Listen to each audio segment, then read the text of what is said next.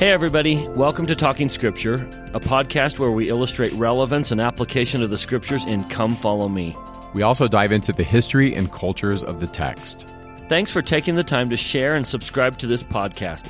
For show notes, head over to our website, talkingscripture.org. Welcome to Talking Scripture. I'm Mike. And I'm Bryce. And today we are going to be finishing the book of Romans. We are going to be covering Romans chapters 7 through 16. In this 7th chapter, Paul is going to be talking about the relationship of the gospel of Jesus Christ to the law of Moses. This kind of carries over from his theme of the book of Romans, which really is summarized in Romans chapter 1.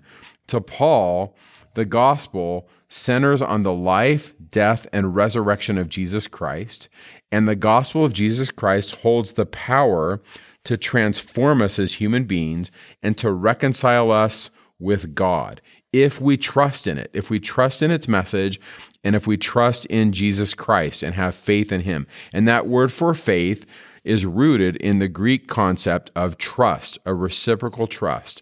And so in this chapter, he is going to emphasize that the righteousness of God is revealed through the gospel. Now, just a reminder, Paul is writing to a specific group of people, and to get the most out of his message, you kind of have to put yourself in the mindset of that people. So what must it have been like to live in Rome and try to be a good Christian? Try to live the gospel of Jesus Christ surrounded by such, you know what Rome was like. It was tough. It was the Roman army. It was cruel. It was, the Colosseum. I think we all know enough history to kind of get a picture of what Rome was like. It was a very carnal place. And so Paul is going to talk a great deal about the natural man and crucifying the natural man. Now, that's kind of where we left off in 6, is he's talking about baptism is a symbol of burying something. In Romans 6:6, he says, our old man needs to be crucified. Just like Jesus was crucified and came out a resurrected being, there's a change. We need to crucify our old man and come out of baptism renewed. And so now Paul's kind of on that whole theme of the wrestle within us. The battle of life isn't outward. The battle of life is inward. I am here to conquer myself. So this whole chapter of chapter 7 is that struggle. Now, on one side, Paul's going to use kind of the law. The law is what I'm supposed to do, what the gospel teaches me. Well, you could also say that that's what appeals to the Spirit. Obeying the law is what appeals to the Spirit. Keeping Heavenly Father's commandments, loving Him, that's what appeals to the Spirit. But Paul's going to use the law. And then on the other side, he's going to kind of use the flesh. The flesh is symbolized by the natural man. So this whole chapter is a struggle between, I want to follow the law, but my flesh entices me to go over here. So if I'm in the flesh, I'm dead to the law. If I'm trying to live the law, I need to kill the flesh. That's the wrestle that Paul's talking about. And I love that in verse 23, probably the best summary of this whole discussion is, I see another law in my members, in my flesh, in my natural man, warring against the law of my mind. And if I yield to the flesh, notice what he says, it's going to bring me captive to the law of sin, which is in my members. If I yield to the Spirit, I will conquer the natural man. That's Romans 7, kind of in a nutshell, and that whole struggle of law of God versus law of the flesh. I really do see the chapter kind of broken down into 2 bits. We have the first 7 verses and then verses 8 to the end of Romans 7 as the second part. The second part really breaks down the things that Bryce was talking about. I like the verse in verse 15 where he says, that which I do, I allow not. For what I would, that I do not. But what I hate, that do I. My translation is, why do I keep doing things that I know I shouldn't do? Why did I have that third cookie? And then he says in verse 19, the good that I would, I do not, but the evil which I would not do, that I do. And then he makes this statement in the 24th verse where he says, O wretched man that I am. Now, The first 6 verses of Romans 7 can be confusing because Paul likens the relationship between Israel and the law to a woman who is married to her husband. And as long as her husband is alive, she is under that law, or she is connected to her husband. But then he says that the law became dead because of Christ. That's essentially verse 4. And so this is how Elder McConkie breaks down those first 6 verses. He says, Paul was devising illustrations to drive home his teachings. Here he compares Israel's allegiance to the law of Moses with that of a wife to her husband. As long as her husband is alive, a wife is bound to him and must obey his laws. If she be with another, she is an adulteress. Now, obviously, Elder McConkie is likening this to Old Testament understanding of marriage. I want to just be careful because I know culturally that sentence alone can be kind of difficult. But then he says this, when the husband dies, he can no longer direct her actions. She is free to marry another person. She can no longer be subject to him that is dead. And then here's the point. So with Israel and the law, as long as the law lived and was in force, Israel was married to it and required to obey its provisions. If she went after other gods or followed other religions, it was considered adultery. And if you remember from our reading the Old Testament, that's kind of how they described it. Israel went after other gods, and it was likened unto committing adultery. But now the law is fulfilled. It, meaning the law of Moses, no longer lives. It has become dead in Christ, and Israel is married to another, even to Christ, whose gospel law must now be obeyed. That's one way of looking at those verses. One way of looking at those verses is we're under a new law because of Christ. Another way to look at this is to say, what do I do with the law? And what's its relationship to my salvation? And one of the questions Paul addresses is in verse 7, where he says, okay, what do we say then? Is the law sin? And then he says essentially no. The phrase in the King James reads, God forbid.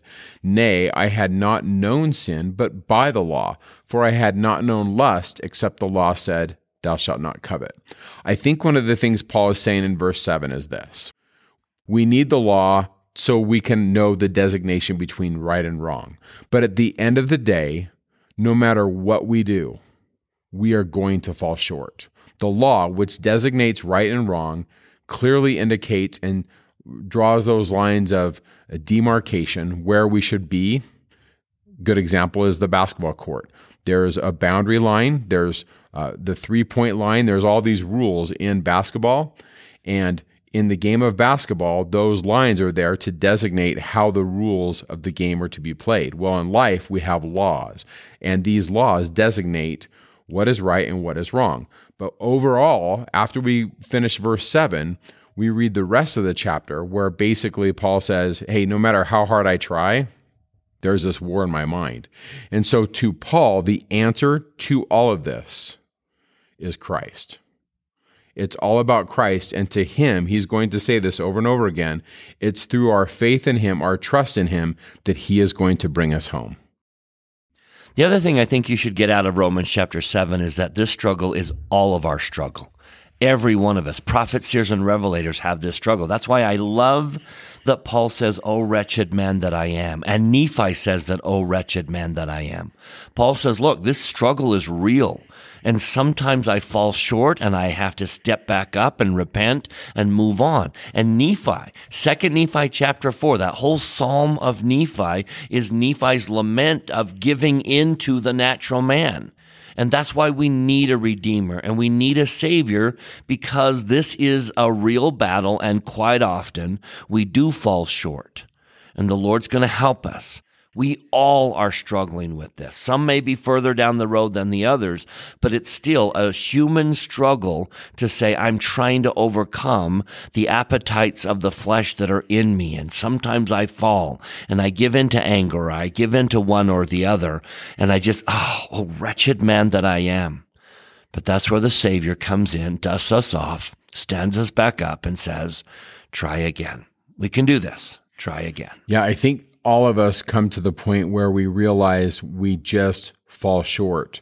And it's only by focusing on Christ where I find hope and peace. the opposite of this is the world, where the world says there is no right and wrong. There are no rules. And it doesn't matter what you do. In fact, do what you want. And I think that is part of, at least in the West, I see that as part of Western culture today, the celebration of self.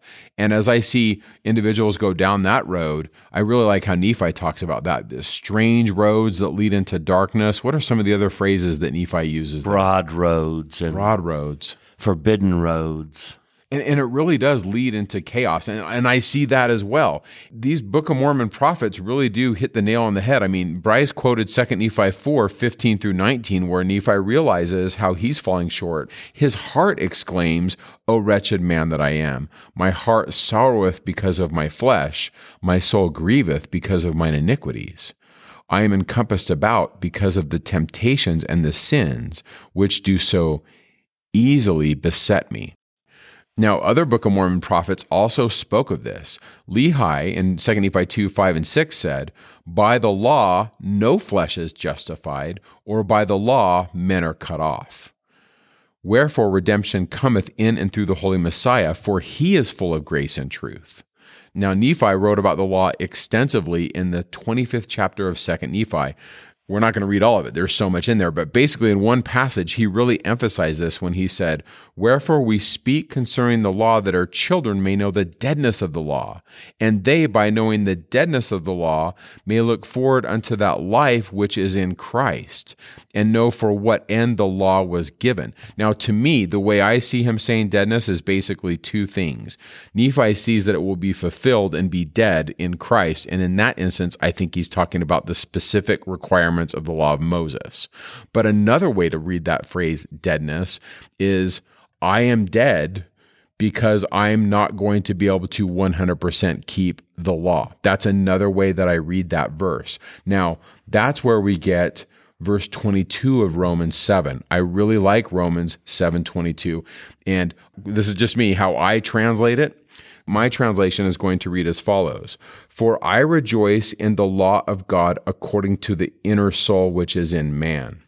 You see, to me, the way I read this verse is Paul is expressing in this chapter how difficult it is to follow the law, and yet his soul rejoices in it, because there is no other way. The only way back to God is through following the commandments that he has set forth.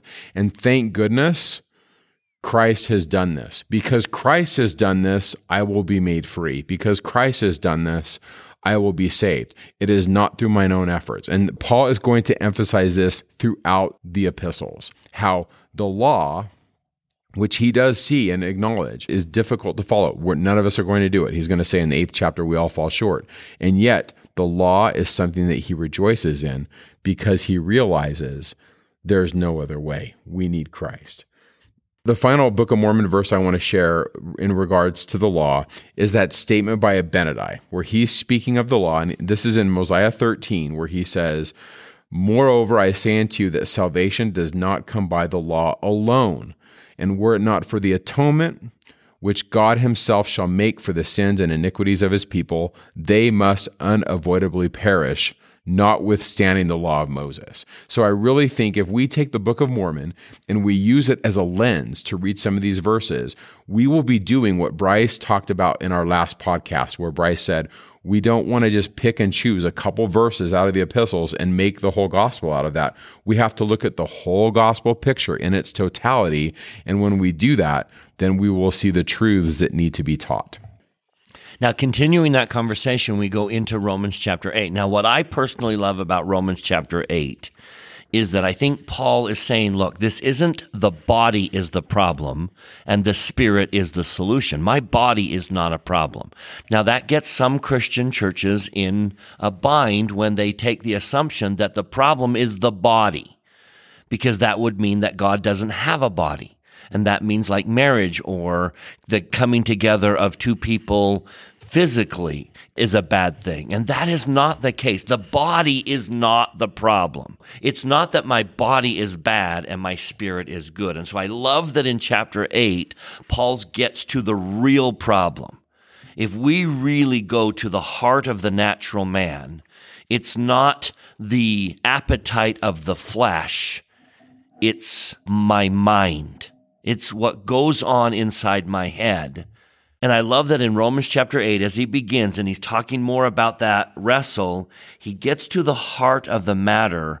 I like to point out verse 6. And again, Jacob does the same thing in the Book of Mormon. They both come to the same conclusion.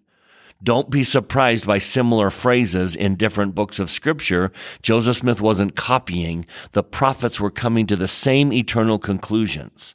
So Paul says the problem is to be carnally minded is death. It's not that the desires of my body are bad. It's to be carnally minded. That's the enemy. To think the thoughts that lead my body to desire. Now, I love this little conversation that C.S. Lewis presents in one of his books. It's a conversation between a mind and the body. The mind is speaking to the body, and the mind says, "You are always dragging me down," I said to my body. "Dragging you down," replied my body. "Well, how do you like that? Who taught me to like tobacco and alcohol? You, of course, with your idiotic adolescent idea of being grown up. My palate loathed both at first, but you would have it your way. Who put an end to all of those angry and revengeful thoughts last night? Me, of course, by insisting on going to sleep. Who does his best to keep you from talking too much and eating too much by giving you dry throats and headaches and indigestion, huh? Well, what about sex? I said. That was the mind speaking. Yes. What about it? Retorted the body. If you and your wretched imagination would leave me alone, I'd give you no trouble. You give me orders and then blame me for carrying them out. And I love that conversation from C.S. Lewis because I think the idea here is it's not the body that's the problem. It's being carnally minded. It's having those thoughts in my head that then start raging throughout the body. And so Paul and Jacob both conclude to be carnally minded is death, but to be spiritually minded is life and peace. There's the real wrestle. What do I spend my time thinking about? One example of this came from President Gordon B. Hinckley. And I know he's borrowing this from someone else, but he spoke it in conference, and so that's easy to find there, so I'm going to attribute it to him. President Hinckley gave kind of the illustration, carnally minded versus spiritually minded, by giving this example. He said, you can't tell the character of an individual by the way he does his daily work. Watch him when his work is over. See where he goes. Note the companions he seeks and the things he does when he may do as he pleases. Then you can tell the true character. Let us take an eagle, for example. This bird works as hard and as efficiently as any other animal or bird in doing its daily work. It provides for itself and for its young by the sweat of its brow, so to speak. But when its daily work is over and the eagle has time of its own to do just as it pleases, note how it spends its recreational moments. It flies in the highest realms of heaven, spreads its wings, and bathes in the upper airs, for it loves the pure, clean atmosphere and the lofty heights. On the other hand, let us consider the hog. This animal grunts and grubs and provides for its young just as well as the eagle. But when its working hours are over and it has some recreational moments, observe where it goes and what it does. The hog will seek out the muddiest hole in the pasture and will roll and soak itself in the filth, for this is the thing it loves. People can be either eagles or hogs in their leisure time. I think the idea that Paul and Jacob are trying to get to is, what thoughts permeate your thoughts when you are free to think whatever you want to think about? If in those moments you choose to be carnally minded, it's going to lead to your spiritual death. But if in those moments you choose to be spiritually minded, to think lofty thoughts, to control what's on the stage of my mind, it's going to lead to carnal death, natural man death, but spiritual life. That's the key. I love another C.S. Lewis example. In the Chronicles of Narnia, there's this young cranky boy named Eustace who doesn't ever want to do anything work. He doesn't want to help. He finds himself in a dragon's cave, seeking shelter from the rain in the story of The Voyage of the Dawn Treader. Now, not knowing what is in the bottom, the floor of Dragon's Cave, he suddenly discovers that he's sitting on gold coins and crowns and bracelets. This is a dragon's treasure.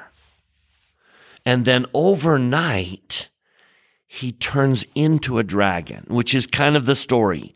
But I love the wording in the book. C.S. Lewis says, sitting on a dragon's hoard, thinking greedy, dragonish thoughts, he had become a dragon.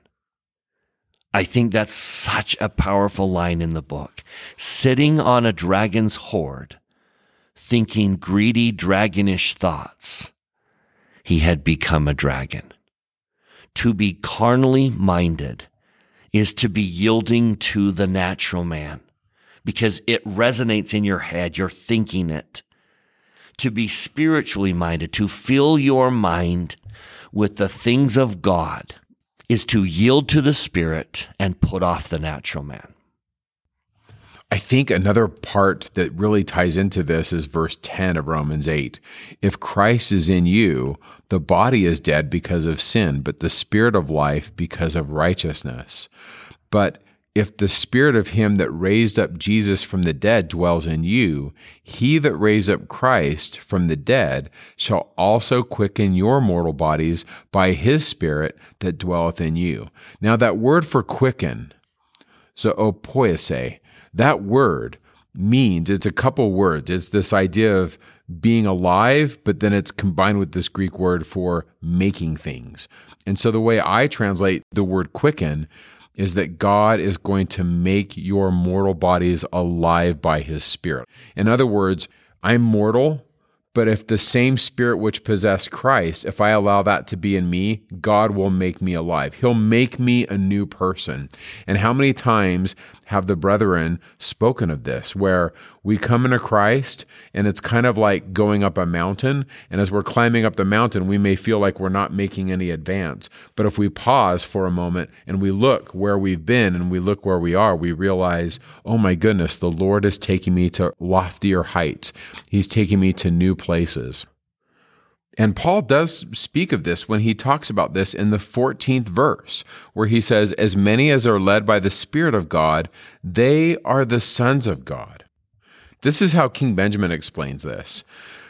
He says in Mosiah 5 verse 7, and now because of the covenant which ye have made, ye shall be called the children of Christ, his sons and his daughters. For behold, this day he has spiritually begotten you. For ye say that your hearts are changed through faith on his name. Therefore ye are born of him and have become his sons and his daughters. In one aspect, the sons of God are the spiritual offspring of the Father who joyfully celebrated when the foundations of the earth were laid. We read about that in Job 38. However, in a more specific and deliberate sense, they are those who accept Jesus and follow his laws and diligently pursue truth and righteousness. They live by every word of God that proceeds from the mouth of God. That's section 84, verse 44. And through the transformative power of the Holy Ghost, these individuals become new creatures. They become spiritually begotten of God. And I've got to throw this scripture in again. It's a critical Book of Mormon scripture. Mosiah 5:7. King Benjamin says, because of the covenant which ye have made, ye shall be called the children of Christ, his sons and his daughters. For behold, this day he hath spiritually begotten you. For ye say your hearts are changed through faith on his name. Therefore ye are born of him and have become his sons and daughters. So there's that. We are children of God, and we become children of God. It's that dual sense. In one sense, no one can change it. I am a son of God, and nothing I do and nothing you do can change that. But in another sense, I have to become a son of God. And I do that through the covenant and being born again and becoming a child of Christ this time. And so you just see that dual nature.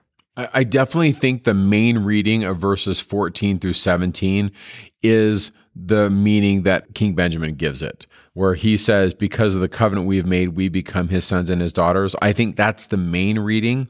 And yet at the same time, I really do want to testify of verse 16 as a reading of the Spirit itself can bear witness to all of us that we are children of God, meaning we are the sons and daughters of God because we were born of him before we came to this earth. In other words, Heavenly Father is our Father. I think that verse 16 is teaching that.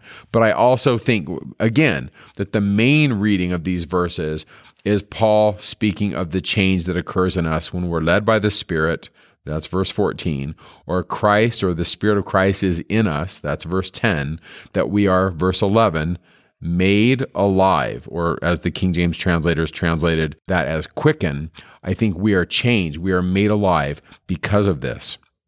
And yet, look at the promise in verse 17. If children, then heirs, heirs of God and joint heirs with Christ, if it so be that we suffer with him, that we may also be glorified together. I reckon that the sufferings of this present time are not worthy to be compared with the glory which shall be revealed in us. For the earnest expectation of the creature waiteth for the manifestation of the sons of God. To me, verse 17 is clearly speaking of theosis, or divinization, this idea that man can become as God is. This was common teaching in the early Christian church and has been lost to the bulk of Christians today.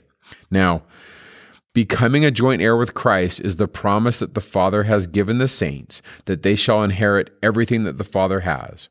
Critics of our faith have put forth the challenge that Latter-day Saints teach that we shall become independent of God, or some say even things like equals to God. But I think this criticism has been addressed by other scholars. Now, I put the rebuttal to that criticism in the show notes. We could do a whole podcast just on theosis. So just know that in the show notes, I give you links to many of the early Christian fathers that taught this. This wasn't just hidden in a corner. This is not only just taught by the early Christian fathers, but it's taught throughout Paul's epistles. This idea that we could become joint heirs with Christ and inherit all that he has throughout the rest of these New Testament podcasts as it comes up. I will reference it, but we'll usually just send you to the show notes and you can read the quotes from the early Christian fathers on your own to kind of see how they viewed it. But big picture, I see that Paul is saying, listen, God didn't just die so that we could live in heaven or so that we could live as resurrected beings. He died so we could become heirs of God, to inherit all that he has. And I really think that the 84th section of the Doctrine and Covenants teaches this plainly. Now, not to get lost, that's the main idea here, but boy, there sure is a beautiful little message, kind of a side note that I think we need to take some time with. Notice that when you become a child of the covenant, not only does that make you a joint heir, but notice that it says, if it so be that we suffer with him. I love that phrase. No one suffers for him alone. We suffer with him. Every trial, every challenge I go through on my journey to Jesus is with him. Pain is not evidence that he has abandoned me. And the pains of the journey cannot compare to the glory that will be revealed. Think of section 58 that says, after the tribulation come the blessings. Think of what we talked about a couple weeks ago in the Last Supper, where a woman, when she is in travail, hath sorrow because her hour is come. But when she's delivered, she rejoices. The blessings and the reward and the joys of the gospel are so much greater than any suffering we may have to go through to get there.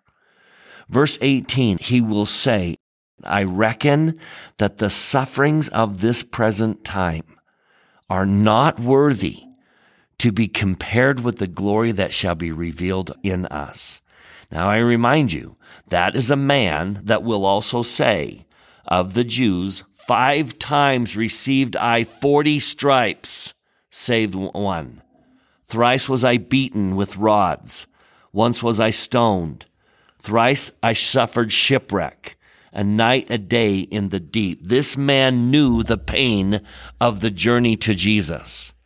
He knew the pain of mortality. He will talk about a thorn in his flesh that he prayed mightily would be taken away and was never taken away. And yet he will say, I reckon that the sufferings of this present time are not worthy to be compared to the glory which shall be revealed in us. Remember that as you travel the journey and go through your own painful experiences. A good verse that really relates with Romans 8:18 is 1 Corinthians 2:7-9, where Paul says, Eye has not seen, nor ear has heard, neither have entered into the heart of man the things which God has prepared for them that love him. I think Paul's trying to give us a glimpse of what we can expect as we follow Christ. For me, the last few verses in Romans chapter 8 are probably my favorite verses in the book of Romans. I don't say that a lot, but I really do like them. And I guess it's because it really does communicate to me the love that Heavenly Father has for his children. Verse 35, Romans 8. Who shall separate us from the love of Christ? Shall tribulation or distress or persecution or famine or nakedness or peril or sword? Verse 37. No, in all these things we are more than conquerors through him that loved us. For I am persuaded that neither death, nor life, nor angels, nor principalities, nor powers, nor things present, nor things to come, nor height, nor depth, nor any other creature shall be able to separate us from the love of God, which is in Christ our Lord. I love that so much, and I see Paul working so hard to communicate the love of God to anyone who will listen. I love to read these verses with this quote by the prophet Joseph Smith, and to me, this encapsulates what I think the restoration is all about. Joseph Smith said, while one portion of the human race is judging and condemning the other without mercy, the great parent of the universe looks upon the whole of the human family with a fatherly care and paternal regard. He views them as his offspring, and without any of those contracted feelings that influence the children of men, God causes the sun to rise on the evil and the good, and sends rain on the just and on the unjust. I really see that in the redemptive work for the dead. And I see that idea of God's love as he sends these young people that are in the flower of their life, and they sacrifice a significant time, at least from their perspective. I remember when I was 19, I thought 2 years was so long. And now at my age, I think, 2 years, not that big of a deal. But when I was 19, Bryce, do you remember that? Wasn't that a long time? It was a tenth of my life. I mean, it was a long time. And yet, that is God's love. And I remember feeling that. I'm sure you had that when you were in Mexico, when you were sitting in a family's house and you were teaching the gospel and the Spirit came in and you could feel that God loved them. To me, that's the heart of the gospel message. And it changes you. Yeah. When you feel that, it changes you. That's why the fruit of the tree of life, which represented the love of God, was described as being sweet above all that is sweet. If you've ever felt that and tasted that, you would agree. It is sweet above all that is sweet. I love those verses, Mike. Yeah. Yeah, it's just so good. Okay, 9. I'm sitting, I'm crying now. What's wrong with me? I remember I was in this house where the dad was on crack and the mom had 3 kids, and I was looking at these kids and God was in the room. And the dad's being an idiot and God's like, but I love them. And I love this idiot father that's on crack. And I remember being 19 going, I am so blessed that I've had the gospel. Yep. So many times in my life I've had that experience. The best thing about being a teacher of the youth is quite often sitting in front of the youth and knowing that their lives are full of challenges. I get a glimpse. Occasionally, I just get to feel in a very small way what Heavenly Father feels for these students, and my heart just pours out to them. I love them. I just can feel His love for the students I'm teaching. And it's one of the great privileges of being a teacher, is to get a glimpse of how He feels for these students that are sitting, trying to find Him, trying to reach out to Him. I know He loves them dearly. In Romans 9, 1 through 5, Paul expresses the concern for the salvation of Israel.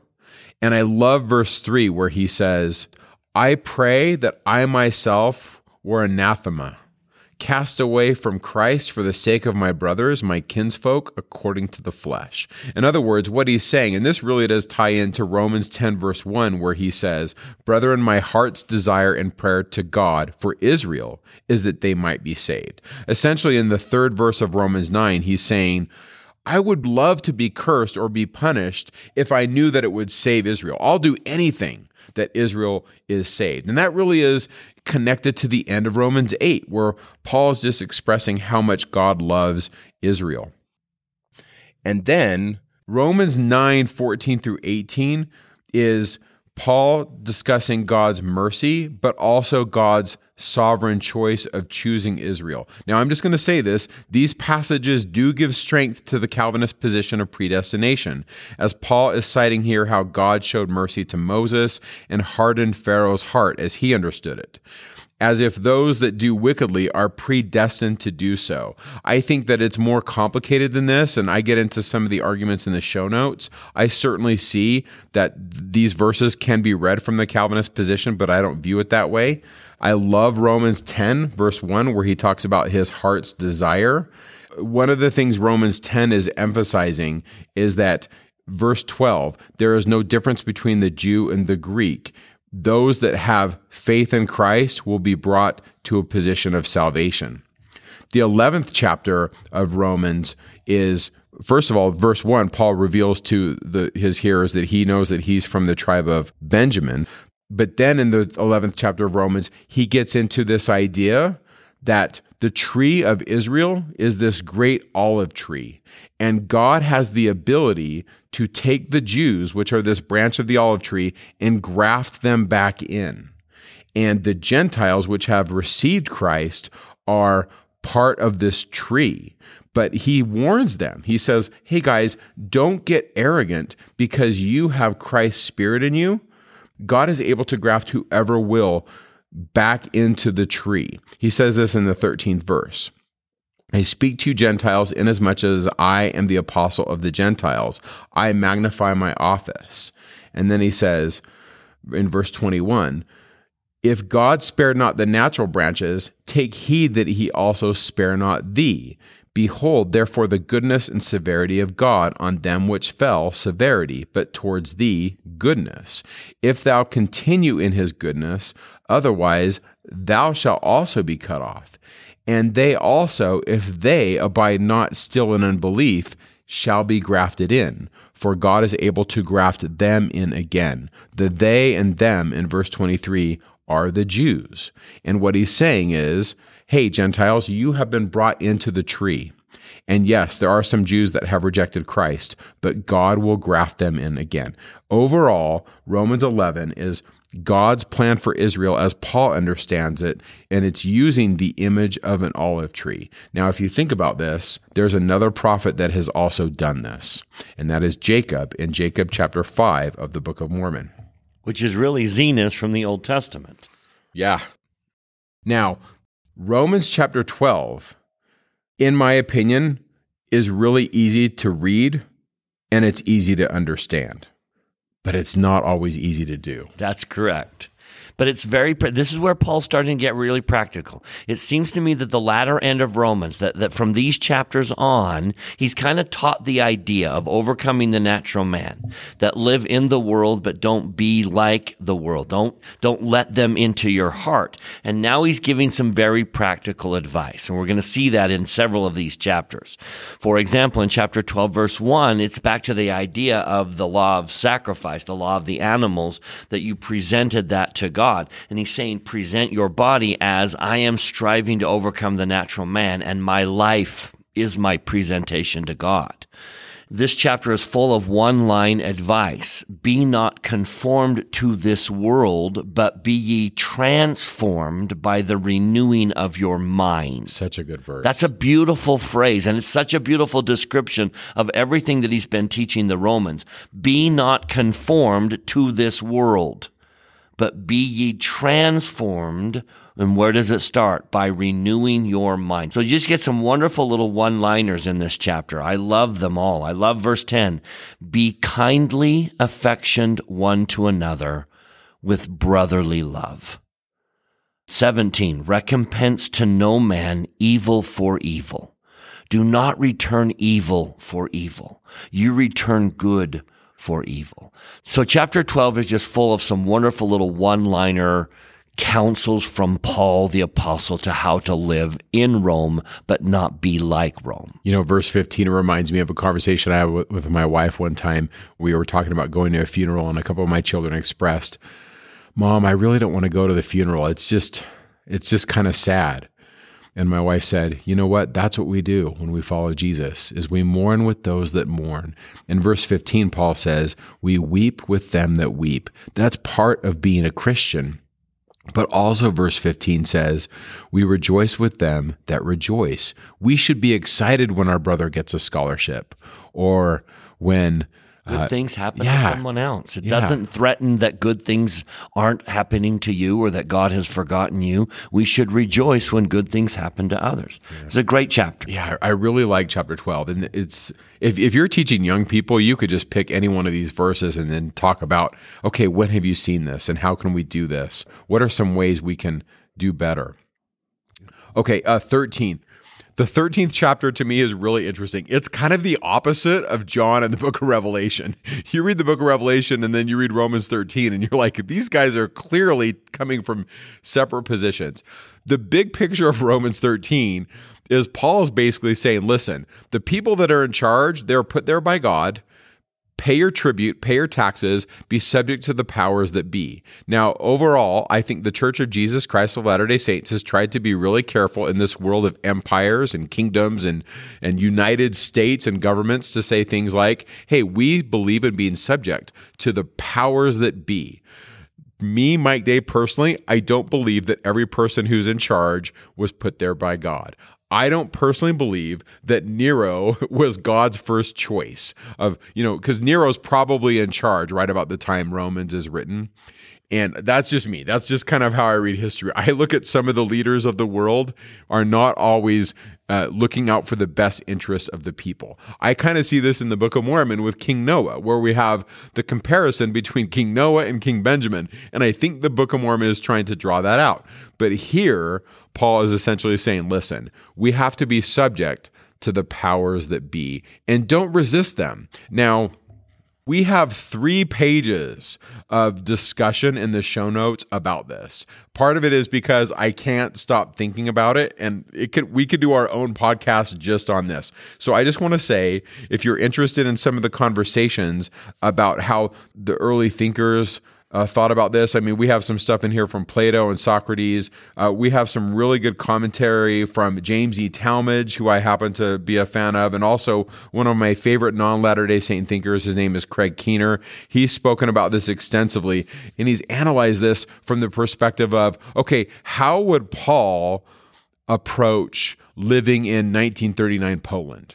Things like that. If you're interested in that discussion, we put some of that in the show notes for you. But big picture, Paul here is saying, hey, be subject to these powers, the powers that be. And so because of this, we just need to know that Paul was not out to undo the system, meaning the system that Rome had in place. There were multiple times in Rome when the Jews were kicked out of Rome. Multiple emperors would do this, where they would kick groups out, or they would put certain groups into positions of weakness and disenfranchise them.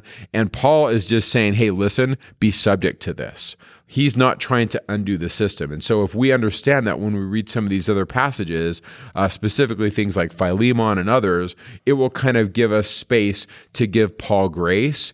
And here's why I think Paul writes this way. I think Paul's expectation is that Jesus is coming soon. I really do think that he is expecting this. And so to him, it doesn't matter because we're going to have a new system. Jesus is going to come. We're going to have this new kingdom, and it's not that big of a deal. To Paul, the big deal is this: have faith in Christ, trust Jesus, and live the gospel and be and walk peaceably with all mankind, and let God worry about Nero. God will take care of those empires. That's kind of how I read those first verses in Romans 13. Now, before we leave Romans 13, I just want to read this verse. This is the last verse of Romans 13. Paul says, "Put on the Lord Jesus Christ, and make not provision for the flesh to fulfill the lust thereof." I translate it as follows: "Rather, clothe yourself in the Lord Jesus Christ, and do not worry about the flesh and its longings." Paul, in this verse, is using the Greek word enduo. It is a word that is typically translated as put on in the King James. This, to me, has direct connection with the endowment and being invested in sacred clothing. This is one of the connections to the word endowment. Enduo literally means to put on or to put on sacred vestments or to be invested with clothing.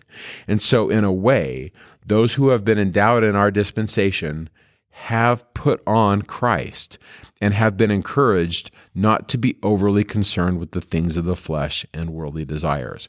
We will see this phrase put on. Paul will use it throughout the letters. It is my belief that Paul had, I can't prove this, it is my belief though, that Paul had the endowment, the first century Christian version of the Holy Endowment, and Paul understands the covenants of the endowment. He'd been invested with sacred clothing, and he is teaching those with eyes to see and ears to hear the principles of the endowment, and sometimes he will use the language of it as he understood it to communicate higher truth to his listeners that were attentive. Now that leads us to Romans chapter 14. And this is where, for me, the music crescendos, because if I were teaching this to a family, to a class or something, this is where I would spend the bulk of my time. The life lesson Paul gave me in Romans 14 cannot be understated. This life lesson has changed me. Thank you, Paul. The term he uses is avoid doubtful disputations. So let me explain the concept, and then we can kind of use that as a handle.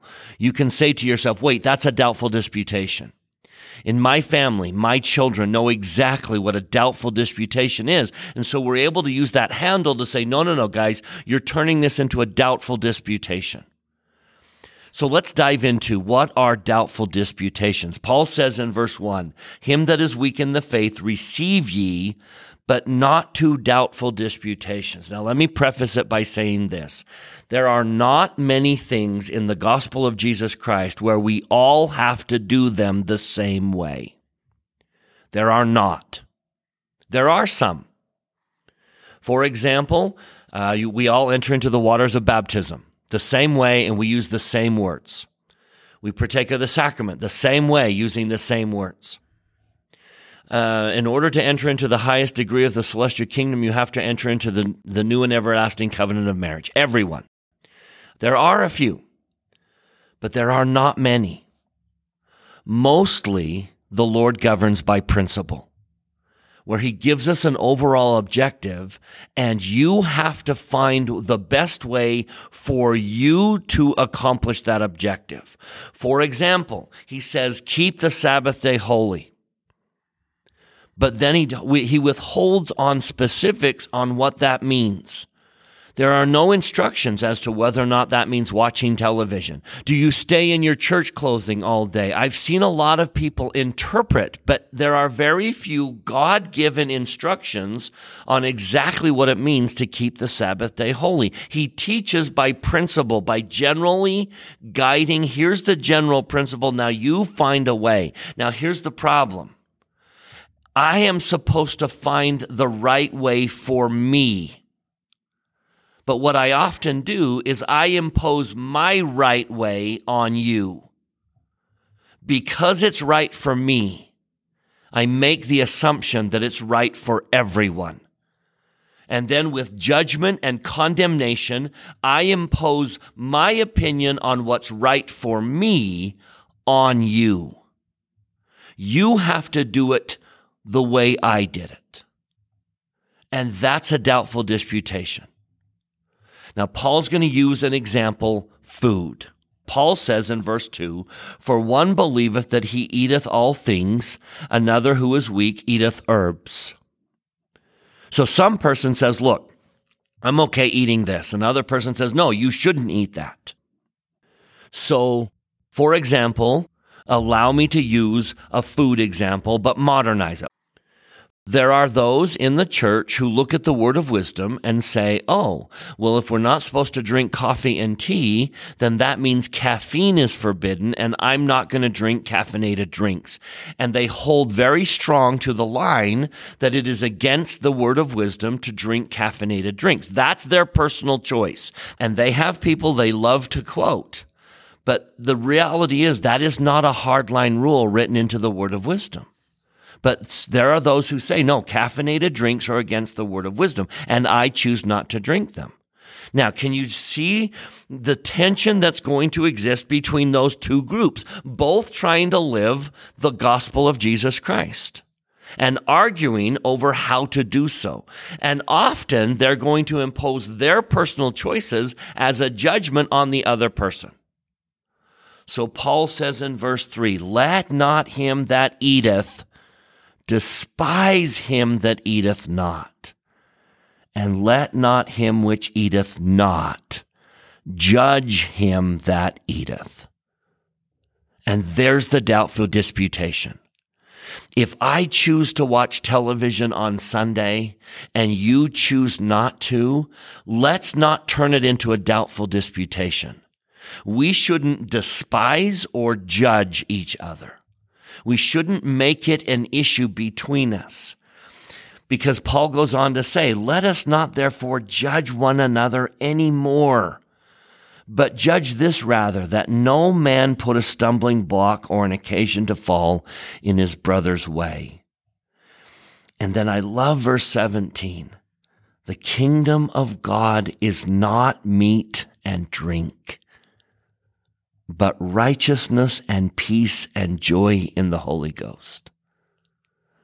I see this so often where someone says, I have made a personal choice that living the gospel means this. That's great. That's wonderful that you've chosen that.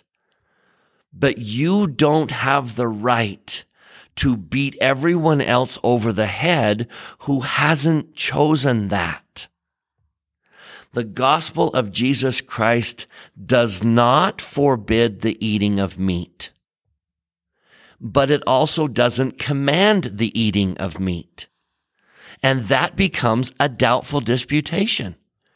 There are those who have chosen not to eat meat, and they have every right to do that. They get to choose what is best for them. The problem is that when they beat other people with a club for their personal choice. You don't have to choose what they've chosen is best for them. You get to choose for you. But we beat each other up constantly over our personal choices of how to live the gospel. Unless God has declared clearly for all of us to do something, it is left as a personal choice. I stand before God. How many children I have, when I have them, how I raise them, what schools I send them to, those are choices between my wife and I and our Heavenly Father. And grandma and grandpa and neighbors and ward members, they don't necessarily get a say in that.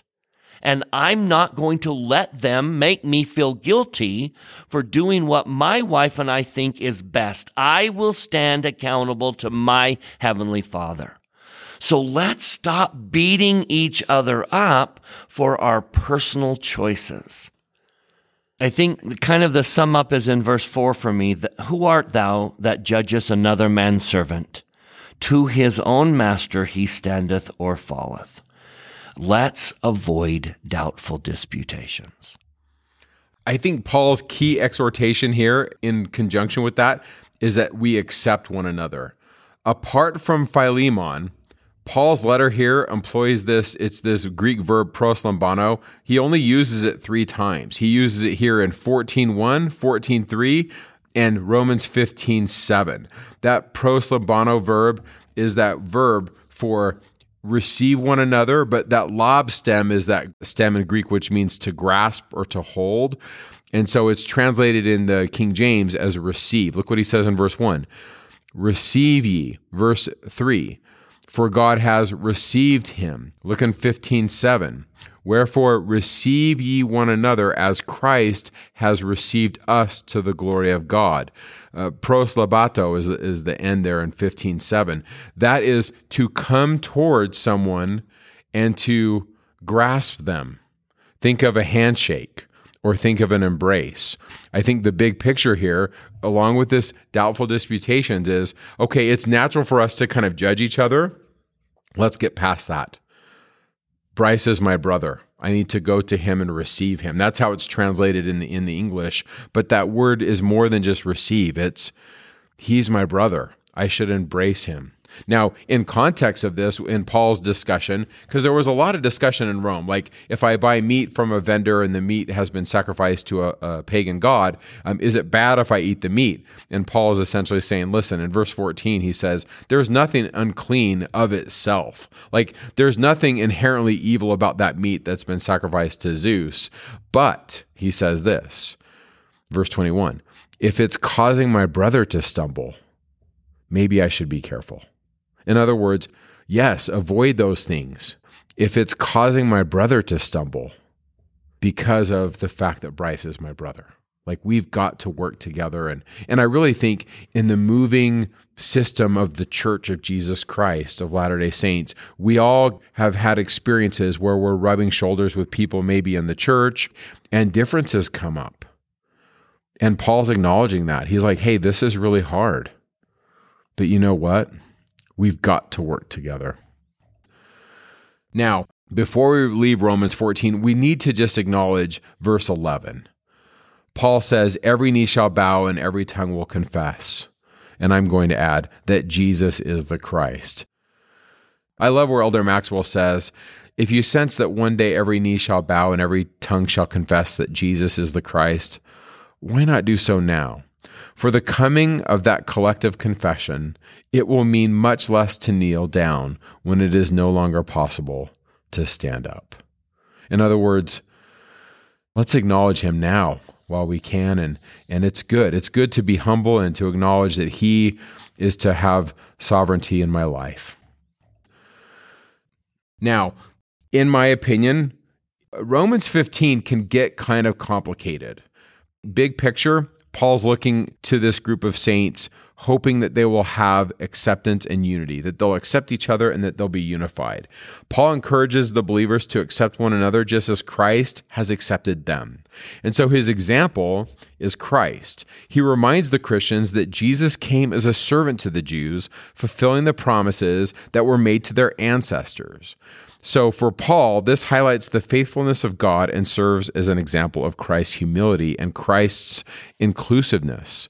And so because of this, the Gentiles are partakers of the truth. Paul sees this, that the Gentiles have a role in God's plan. Quoting from various Old Testament passages in Romans 15, Paul illustrates that the Gentiles were prophesied to praise God and to rejoice with his people. He stresses that the Gentiles' inclusion into God's plan should bring them hope, joy, and peace. And so because of this, and through their faith in Christ, the Gentiles can experience the abundant blessings of salvation. And then finally, the power of the Holy Spirit is emphasized in Romans 15.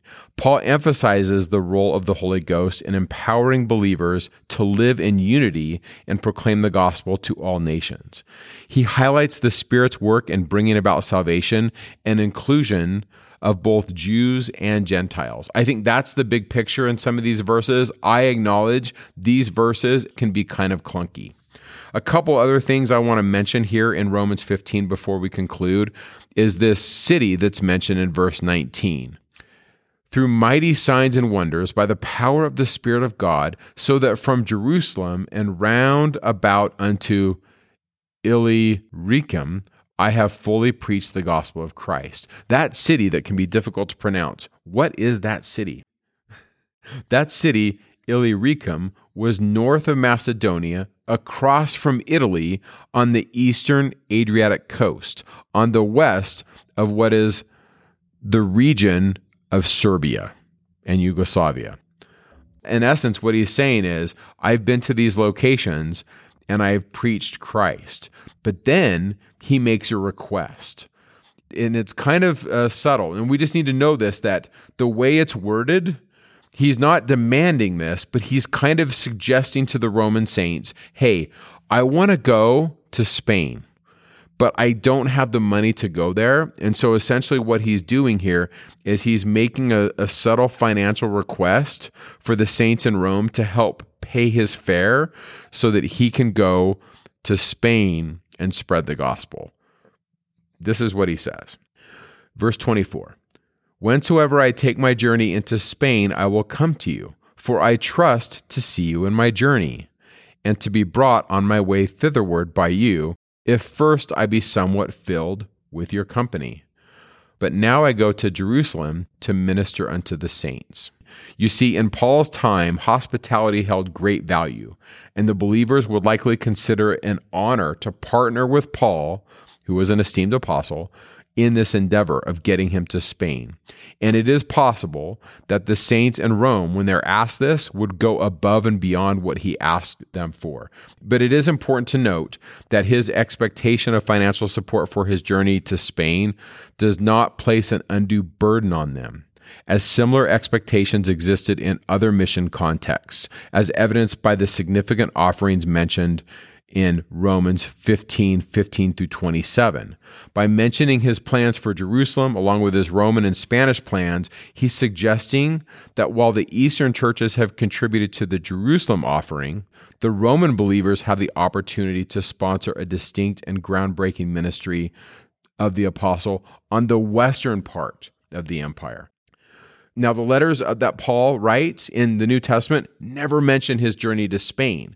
And so the question is, did he ever make it to Spain? And the New Testament doesn't settle this. But in Christian history, several of the early church fathers acknowledge that Paul was able to take the gospel as far west as Spain. Now, many scholars look at this and say, there probably weren't any Jewish settlements in Spain. So this would have been, talk about making a cold call. This would be Paul going where there's no Old Testament foundation and just going to a group of people that have no reference to what he's speaking of. Now, for me, that's a big ask. And to me, knowing who, kind of how I read Paul, I see Paul as saying, let's do this. Like I totally could see him doing this. Now, the early Christian fathers totally say that he does this. We put this in the show notes, quotes by Clement, which lived in Paul's era in the first century. We put a statement by the 4th century bishop of Jerusalem. I happen to be a big fan of this guy, Cyril of Jerusalem. He talks about Paul making it as far as Spain, and also John Chrysostom, or Golden Mouth. He was a saint that lived in the 4th and 5th century. He was the Archbishop of Constantinople. And then finally, Jerome. I'm a huge fan of him as well, because he's the guy that put the Bible on the map, and he wrote the Latin Vulgate. He translated it into Latin in Bethlehem. So Jerome is a big deal. He acknowledges this. So the early fathers of the first 4 or 5 centuries of Christianity are all acknowledging this.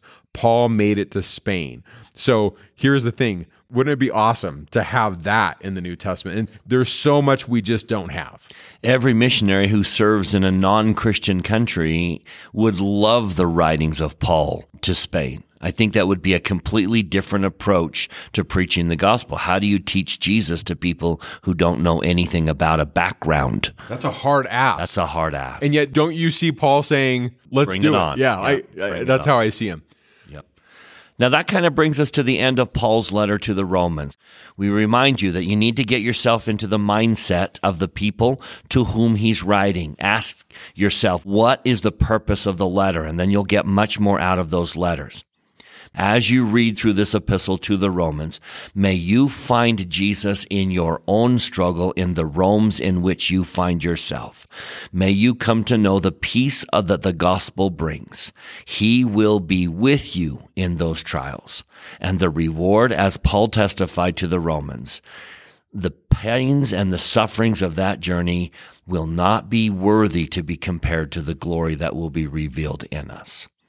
May you have a wonderful journey as you journey to Him through Rome, is our prayer. And with that, we thank you for your time. We will see you next week when we talk about 1 Corinthians chapters 1 through 7. Now we're on to Greece. Make it a great week. Talking Scripture is not an official production of The Church of Jesus Christ of Latter-day Saints. The opinions expressed in this podcast are Mike and Bryce's opinions only. We refer you to official church sources and the church website to clarify any doctrinal questions.